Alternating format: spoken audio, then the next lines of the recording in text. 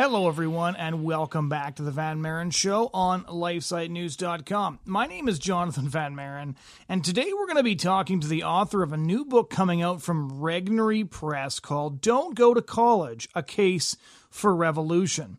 Now, it's a really interesting book from a couple of different perspectives. It's written by Timothy Gordon and Michael Robillard, and the foreword is by Michael Knowles. An examination of how America's colleges have become an intellectual hell on earth for anyone who wishes to think rationally and seek truth and wisdom, as well as a plan for how young citizens can claim and safeguard the learning and heritage to which they are entitled. From safe spaces and trigger warnings, to grievance studies and neo-Marxist indoctrination, to sexual degeneracy and hookup culture, to student loan indentured servitude, to useless degrees with no translatable real-world application, the modern-day American university, and I would argue most Canadian universities as well, now functions as the complete inversion of its original purpose. Rather than creating civically minded, competent citizens and adults able to provide for themselves, their families, and their society, America's universities now function as institutional assembly lines for the production of the new 21st century global citizen serf, atomized, infantilized, dependent, and pacified.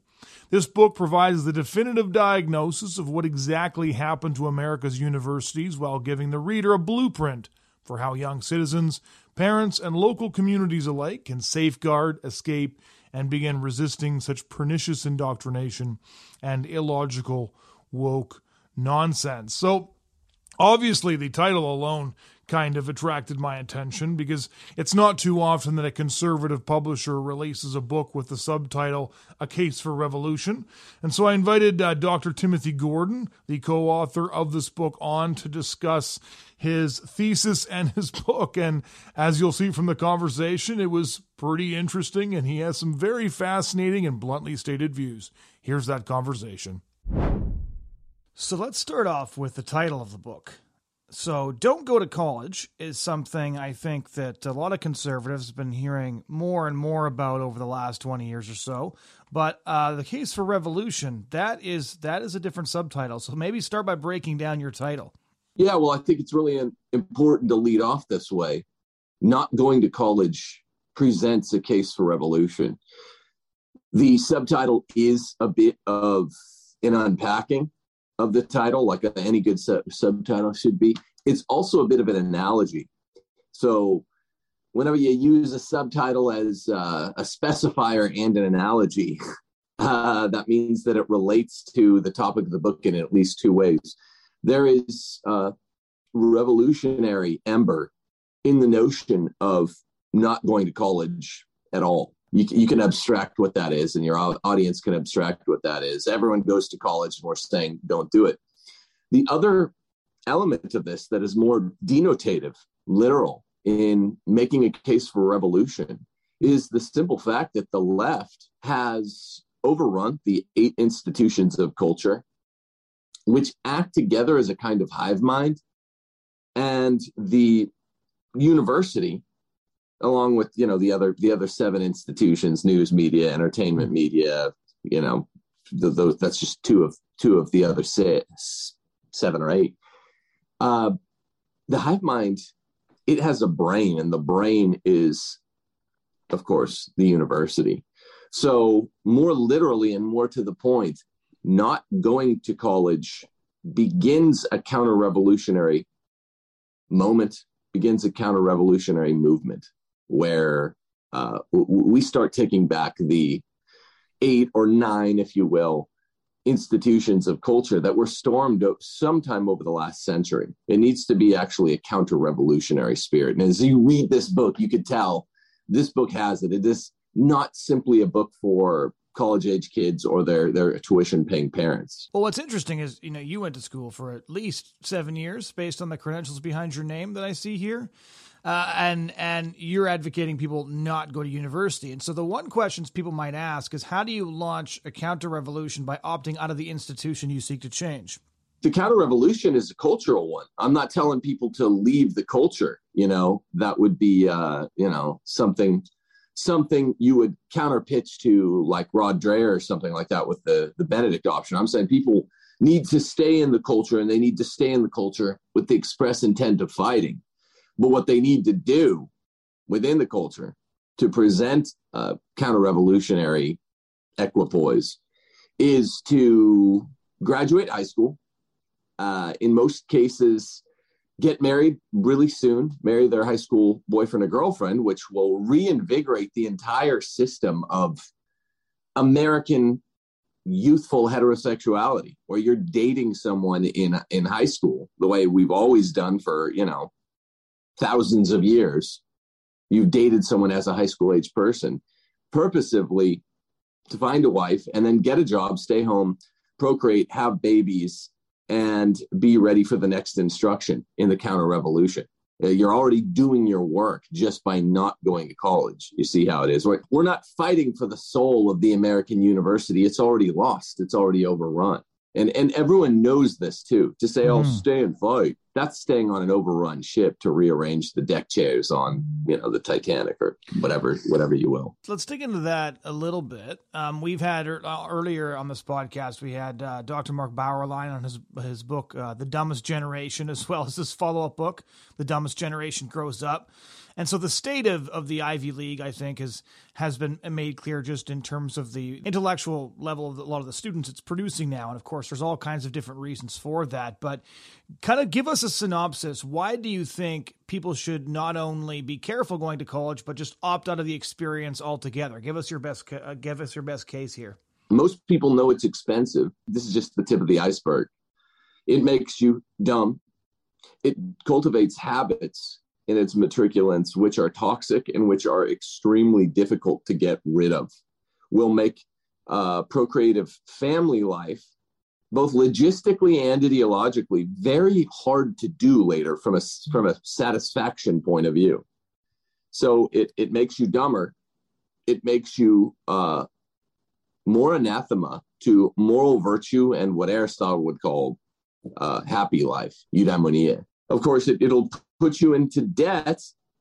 It will take the toll of 4 to 6, since now we say you basically need a master's degree, years of your most procreative and creative time as a young person. There are other excuses people will throw then, I'm going STEM. I don't have to worry about that. STEM is always what goes woke first in a lot of leftist cultures. That's no better. The best way is to treat these things like counter punches and counter responses to the reasons that people offer who already know that the institution is overrun. So, I'm most comfortable dealing with interlocutors that are like, okay, what about this? What about that? What about that? We have a reason for everything. We have a Fox News article called The 5 Top Reasons Not to Go to College.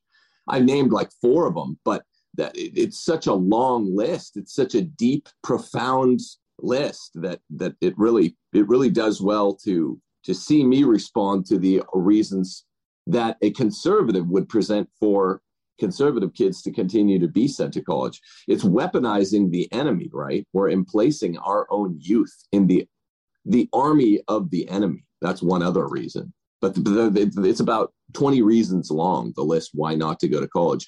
And the important thing is that the reason to go to college is 0 reasons long. There are no reasons that can be offered, even as trade-offs. Normally, when you're weighing something prudentially, there's a trade-off.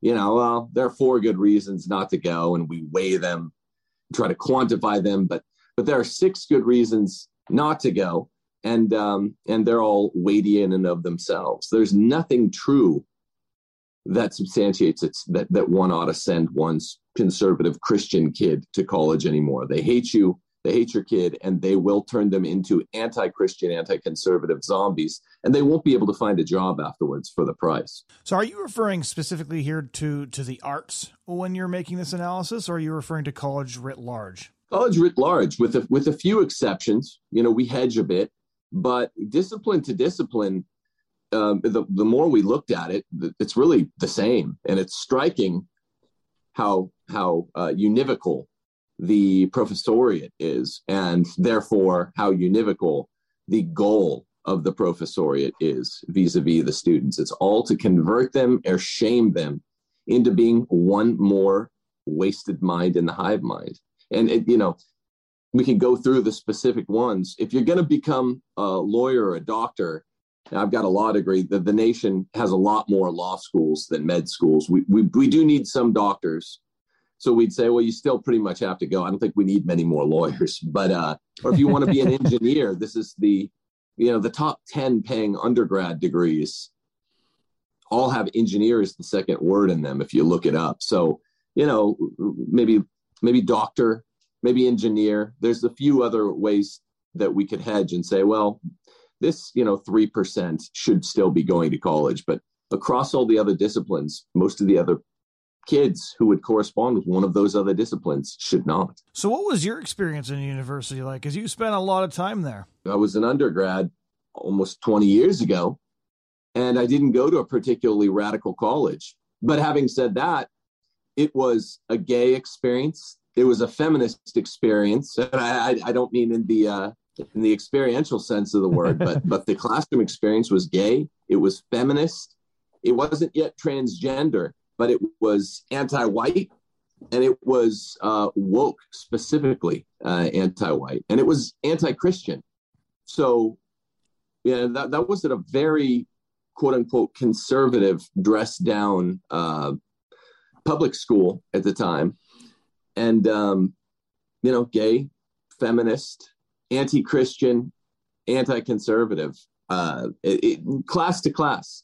It was all, there was one context against which everything else was tested, evidently. And somehow they all got this memo.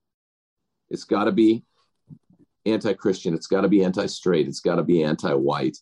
And people kind of know this, right? I mean, I feel like even the people at home that haven't been to college for 30 years and don't have a kid that's gone and told them about it when they come home for Thanksgiving dinner, they know, that's the case. Is that any different from yours? My experience would be quite similar to yours. And it's interesting because you get a sense of how fast the transgender movement has taken over when you realize it. So when I think I first saw a transgender display on campus in probably 2008 or 9. And even like the libertarian pro-gay students kind of chuckled and were like, you know what, like any movement can push too far sort of thing. Women don't have penises, ha, ha, ha. And, the eunuchs are running the show now. So it just kind of gives you an idea of how fast all this can unfold. But I would relate to that. I did a Bachelor of Arts degree in history, and most courses, like I took like in my American history course, we spent two full sessions on Pocahontas, and Abraham Lincoln wasn't mentioned. And so that was pretty standard. There was the odd, very, very good history professor, and those stand out. I remember them very vividly. They were the ones that, were there because they enjoyed history, but those were the ones that were primarily interested in storytelling rather than sociology or anthropology. They were interested in the men and the women and their experiences and how their experiences shaped history, etc. I found the ones that were interested in stories were generally pretty good. Those that had any kind of lens through which they viewed history, critical theory, feminism, any kind of ideology really, tended to destroy what they were attempting to teach. And it was just criminally boring. I skipped half those classes, read the textbooks, and passed the exams because why bother to go, right? In my Native American history class, it was one of the last classes I took for my undergrad degree, I fell asleep on the exam and drooled on the final exam, and then was the last it was such awful stuff to have to study. I handed the exam into my professor with drool on it, and he had to wake me up. So it's criminally boring, and it's a sham intellectually. What people have to understand, to dovetail with the cusp of what you said, it's criminally boring because the university was given us to impart Christian Aristotelianism about 1400 years ago, right? It's not for everyone. It's the, WASPs in America, not woke leftists, but WASPs in America 150 years ago turned the program of the university into glorified trade school. Those capitalist WASPs being such dignified fans of enterprise markets and stuff. They turned what was really supposed to be just for the sons of aristocrats to impart Christian Aristotelianism for the sake of speculative wisdom and for the sake of Christendom. They turned that into glorified trade school with a couple years of gen ed classics And then it diminished from there. That was before the woke leftists even got a hold of it 70 years ago, 80 years ago, John Dewey at the University of Chicago. So it's only gotten worse since then, but university hasn't been doing what it was geared to do. It's raison d'etre for in America for perhaps ever, even though we didn't have this horrible situation. We had an amalgamized mongrel thing where the university attempted to do a little bit of actual education, teaching students, Latin, Hebrew, Greek, philosophy, philology, theology, queen of the sciences, mathematics. And then they took that and they made it, like the WASPs always do. They made it practical. So then it was 2 years of this, 2 years of that, and it was already a mongrel. Well, then the leftists got a hold of it and they did what they always do to it. They cut off the penis and turn it tranny. It's sort of a long-standing conservative lament that the elite intellectual class pushes progressive, right? So one of the most famous conservative books was God and Man at Yale by William F. Buckley, the book that kicked off his career prior to the founding of National Review. A follow-up to that, which I think is even more wittily written, was by Nathan Harden, called God and Sex at Yale, the story of a good education gone bad, where he talks about, this Ivy League university that was founded on fundamentally Christian principles, right?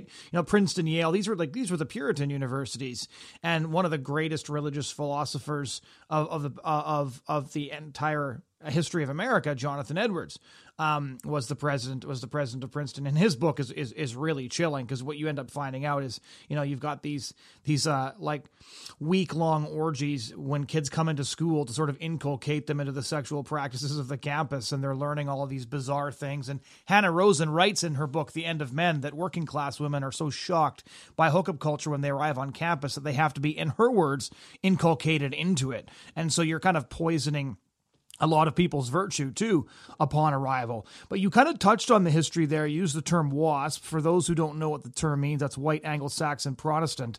Could you give us sort of a brief historical overview, like America-wise? Because you're right, the American university experience has always been distinct.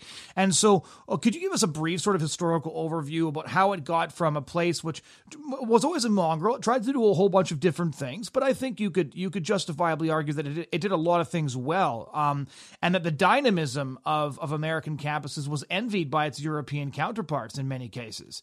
And they managed to accomplish things that some of their European counterparts couldn't until the 1968 riots began the ruin of all the European universities as well. And so how would you say we got from a working experiment with its pluses and its minuses to something now that is so thoroughly bankrupt you advise people to avoid it entirely? Well, a guy trying to start wars of ecumenism, sectarian violence among the Christians here. But yeah, so Protestant schools like Harvard started out as divinity schools for good Congregationalist or Puritan kids. And that's very good compared to what we have now.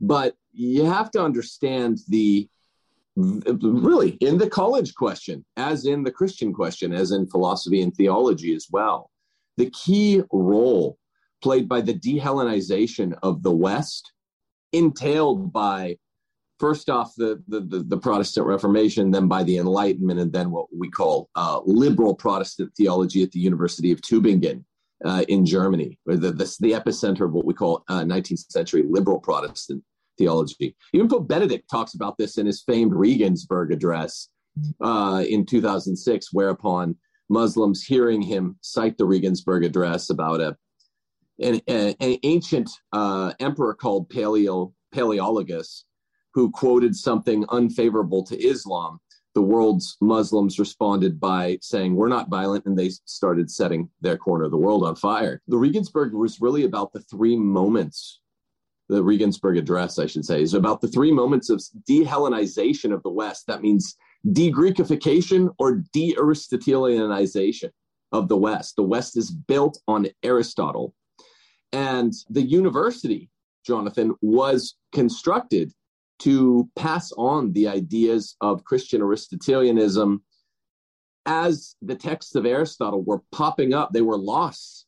They were lost for almost 1,000 years, like an Indiana Jones movie. The closest thing we had to Aristotle was the next best thing, which is Plato and the teachings of Plato, between the days of, Augustine and Thomas Aquinas. For almost 1,000 years, the best thing we had from the Greeks was Plato.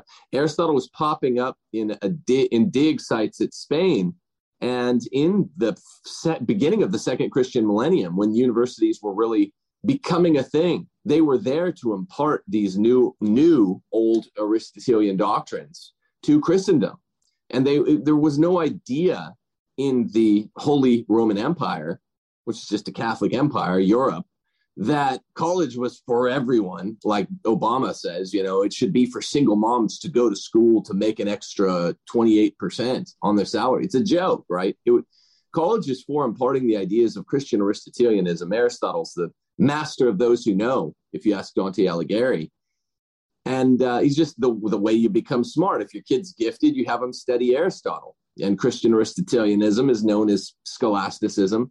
This is why the Catholic Church gave the world a university. It was never glorified trade school. It wasn't barber college or clown college, right? Send your kid there if you want. Have them go to shop or home ec if you want them to learn how to do something that normal people do. But smarty pantses go to college to learn Christian Aristotelianism, okay? And in America, at divinity schools like Harvard, they weren't learning that men can have babies and women have Johnsons and things like that. Of course not. Here's something very typical for conservatives now, especially in a media-driven environment where everybody's pushing for clicks. Even I have this a bit, where you'll read all these crazy stories from people on campus, and you're like, you know what? Students are going to student. Like, this is what they do, right? You've got, like, it's kind of easy to find a student making a total clown of him or herself and saying ridiculous things, right? If you're somebody who wants to be edgy, you might become a Marxist.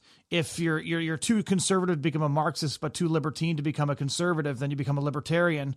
So like everybody picks something edgy on campus. Are these stories we hear, the crazy stories coming off campus, indicative of like fundamental institutional rot, or are these just examples of dumb kids, doing dumb things away from home for the first time? Like, give us a couple of the stories that indicate how bad things have gotten. There's nothing more ridiculous than a transsexual who reverses being a transsexual. Think about it. It's a joke. You might get that in 5 seconds. Yeah, it's not just students studenting. That's not what's going on here. Somehow conservatives who think about what we are as Christian conservatives in America, what do? We lose.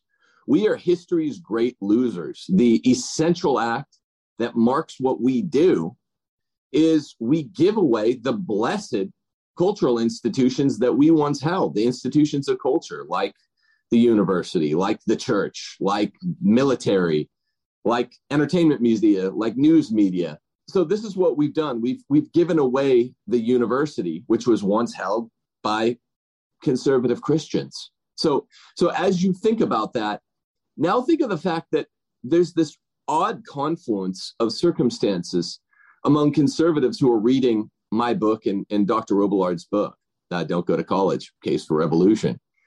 They say, yeah, I've heard a lot of these instances of, a professor attacking his students with a bike lock. We document about 60 of the instances of a professor at Rutgers saying, we want to, I forget what was the exact expression. We want to burn the MFers down, talking about all white people. We want to breed them out, attacking students, Christians being treated horribly, Christians having disgusting things said to them, telling their administration, and then they get in trouble. You think if you want to outbreed white people, you just ban abortion. That seems to be the most effective way of doing that. De facto, yeah. Well, look who's having abortions. That's what you would do if you're serious about it. They want to. I think they want to. Well, yeah, that's a whole other question. Sorry about that. Carry on. That involves outbreeding white people according to their plan. Seems to involve all of the colors. So it's got the rainbow feel good, hooray for everything component to it. But the point is, conservatives have heard of this stuff, and so we tend to talk to them, conservatives, or even our family and friends, like, we haven't heard a professor at this school attacked his students with a bike lock. A professor at that school, threw something at a conservative, made a joke about a cross, and then the student got in trouble for telling stuff like this. But they're like, yeah, we know, we've heard, but that's just the college experience. And so me and Mike, my co-author, are like, oh, so propaganda works. You've heard. This is not the exception. This is the rule, right? Exception makes bad law. Everyone who went to any sort of school, aside from, what Catholics call the Cardinal Newman Guide schools, like 15 schools that wink, wink, really mean it, were imparting Catholicism, and there's still a couple good Protestant private schools, and there's like one good, secular schools like Hillsdale College, Conservatives are like, what about Hillsdale? It's like, okay, if you don't go there, then you're basically having, like Carrie at the prom, pig's blood dumped on you once they find out you're a straight white Christian male. But definitely at first when they know you're white. Conservatives are really tongue-tied and twisted up on this issue. They know about it, but somehow they assume that every bad thing that happens to a conservative or a Christian is the exception. It's not. It's the rule. So now what would you say to a young person, let's say, right, who's not adept at the trades, like myself, who is very interested in the arts in terms of, history, literature, philosophy, all of those sorts of things. They accept your argument, which I think is very convincingly made, that, at most of the universities you go to, you're not going to get an education. And if you do, it's going to be in spite of what a lot of your professors say rather than because of it. Like my sister actually goes to a Christian university, and I look at her reading list and I'm quite envious because I had to read, endless books on non-binary indigenous people in the pre-colonial period who we've somehow determined exist through oral histories that we don't really have. And, she's reading Augustine's City of God. So what would you say to somebody that accepts your argument but still wants to go to university? Because let's say they want to be an academic. Let's say they want to teach. Let's say they want to go into intellectual pursuits and actually make a living doing that. What would your advice for that minority be? Congratulations. You're truly 1 out of 500. You're 1 out of 250. You're special. And we know that much because we're going to petitio principio here and beg the question. If you listen to my full argument and you're still asserting, I need to go to college, which is what every conservative parent or student has told me. Oh, but I'm one of the special ones that needs to go. Then I'd say, okay, great. You're 1 out of 250. Just look at your SAT score, look at your raw native ability, look at some of the other basic metrics we have, and tell me that of the other, it's like half conservative liberal in the country, right? It's not at college, but of the other, let's say the number's 1 out of 250. That's how special you are. We don't want to hedge much more than that. Look at the other 124 conservatives who also, up to reading our book, wanted to go to college. Why? Not because it's a great plan, but because it's the plan that you've been brainwashed with your whole life, especially young women. You're telling me you're very confident that you are the representative for conservatives who, for the sake of humanity and for the sake of posterity, you must go to college. Well, congratulations. That's great. But then what I tell them is, unless you go to 1 out of 11, 16, whatever the exact number is, colleges in America, they all tend to be very small colleges, by the way. They can't accommodate the matriculation of like every conservative that just doesn't want to form a newer, better plan. They can't accommodate all this. So unless you're one of those, it doesn't matter what the hell you want to study, man. Yeah, I have degrees in literature, history, philosophy, and law.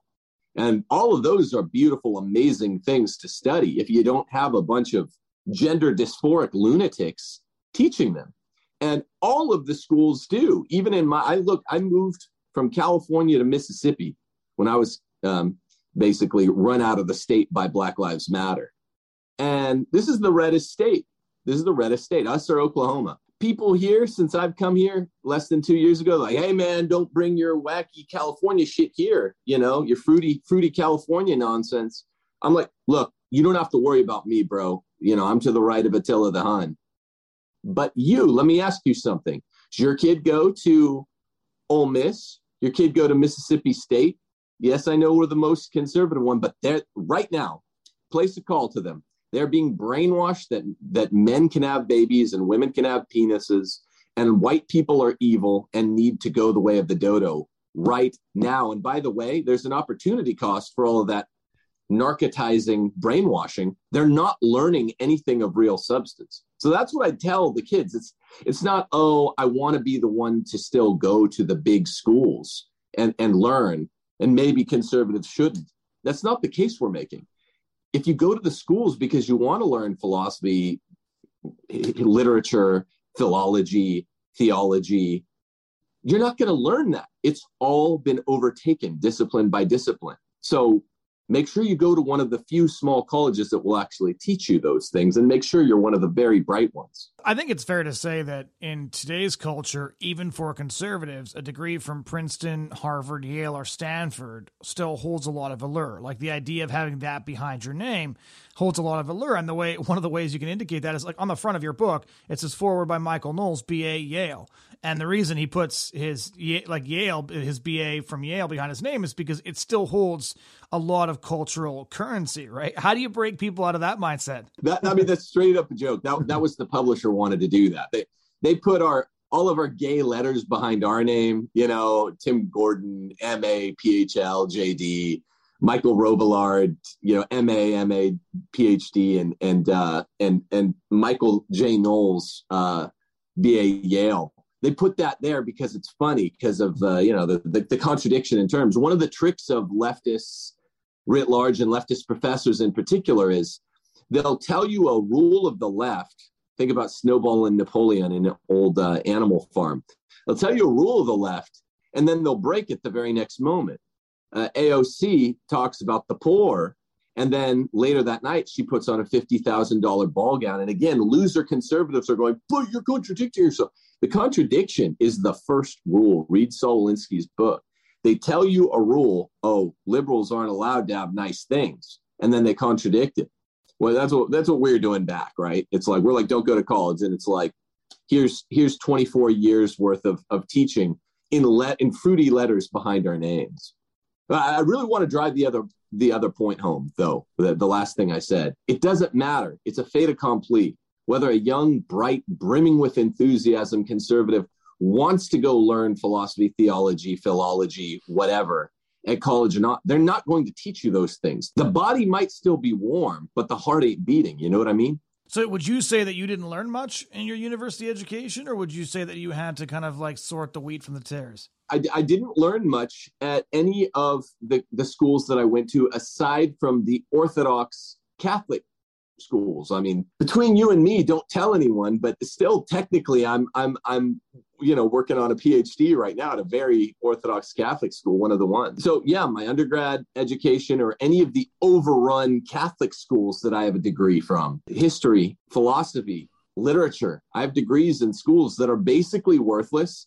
Aside from the fact that here and there, I kind of learned, okay, the good literature is this time, this place, Dostoevsky and the Russians, whatever. I kind of already knew that. Never mind, going into college. And then I supplemented it myself. And I did so, in between degrees, or once I got married, and once I started a day job, I craved the intellectual engagement. So you can do that, and you can pay 6 figures and go in debt and get an ulcer to maybe like 3 classes in your 4 years, not even one a year. Let's say you're lucky and you find 3 classes that aren't woke and actually teach you something. Or you can go online and use online resources like Zoom and Skype, and you can learn real stuff without a corpuscle of indoctrination. And you can do what a human being was wired to do. Science, right? What was a human being wired to do? They're wired to engage their fertility when they're 17, 18, 19. And this is what human beings clearly were oriented to do. Females have the most and the healthiest eggs at this time. Young men are the most willing to get married at this time. Like Paul saying to Paula 60 years ago, hey, Paula, I want to marry you. No one else will do. I've waited so long for school to be through. No one else will rather do. So this is the point. Marry your high school girlfriends or boyfriends, young people, if I'm talking to girls out there. Be happy, be virtuous. Monogamy is a lot easier when you're not sexually decrepit after 4 or 6 years of nightly orgy. It's nightly orgy, parents, that you're sending your kid to, even at state schools in Christian states like Mississippi. It's much easier for young men and young women to be virtuous embrace the cardinal virtues, get married young, start families. Like Mike Cernovich says, every year you travel, you're staying at hostels so you can have sex with 4 people at a time, and find yourself in your, previous to your senior year of high school, where you're of college, where you're backpacking around Europe. Those are just years you're not going to have with your kids on the back end. So get married young, marry your high school boyfriend or girlfriend, guys get a job, women do what you do beautifully, be the Christian support for your husbands, have babies, be good to each other, make each other happy. And young people are finding this anyway. They're like, well, what we really want to do is have sex. It's like, cool. The Christianity loves that. Just do it the right way. Get married, go have lots of babies. That's what makes society happy and healthy. And you can learn shit on the side on the internet. On that reactionary note, Tim, thanks so much for taking the time to talk about this all with us. Yeah, thanks a lot for reaching out to me. Ladies and gentlemen, that was Dr. Timothy J. Gordon, the co-author of Don't Go to College, A Case for Revolution.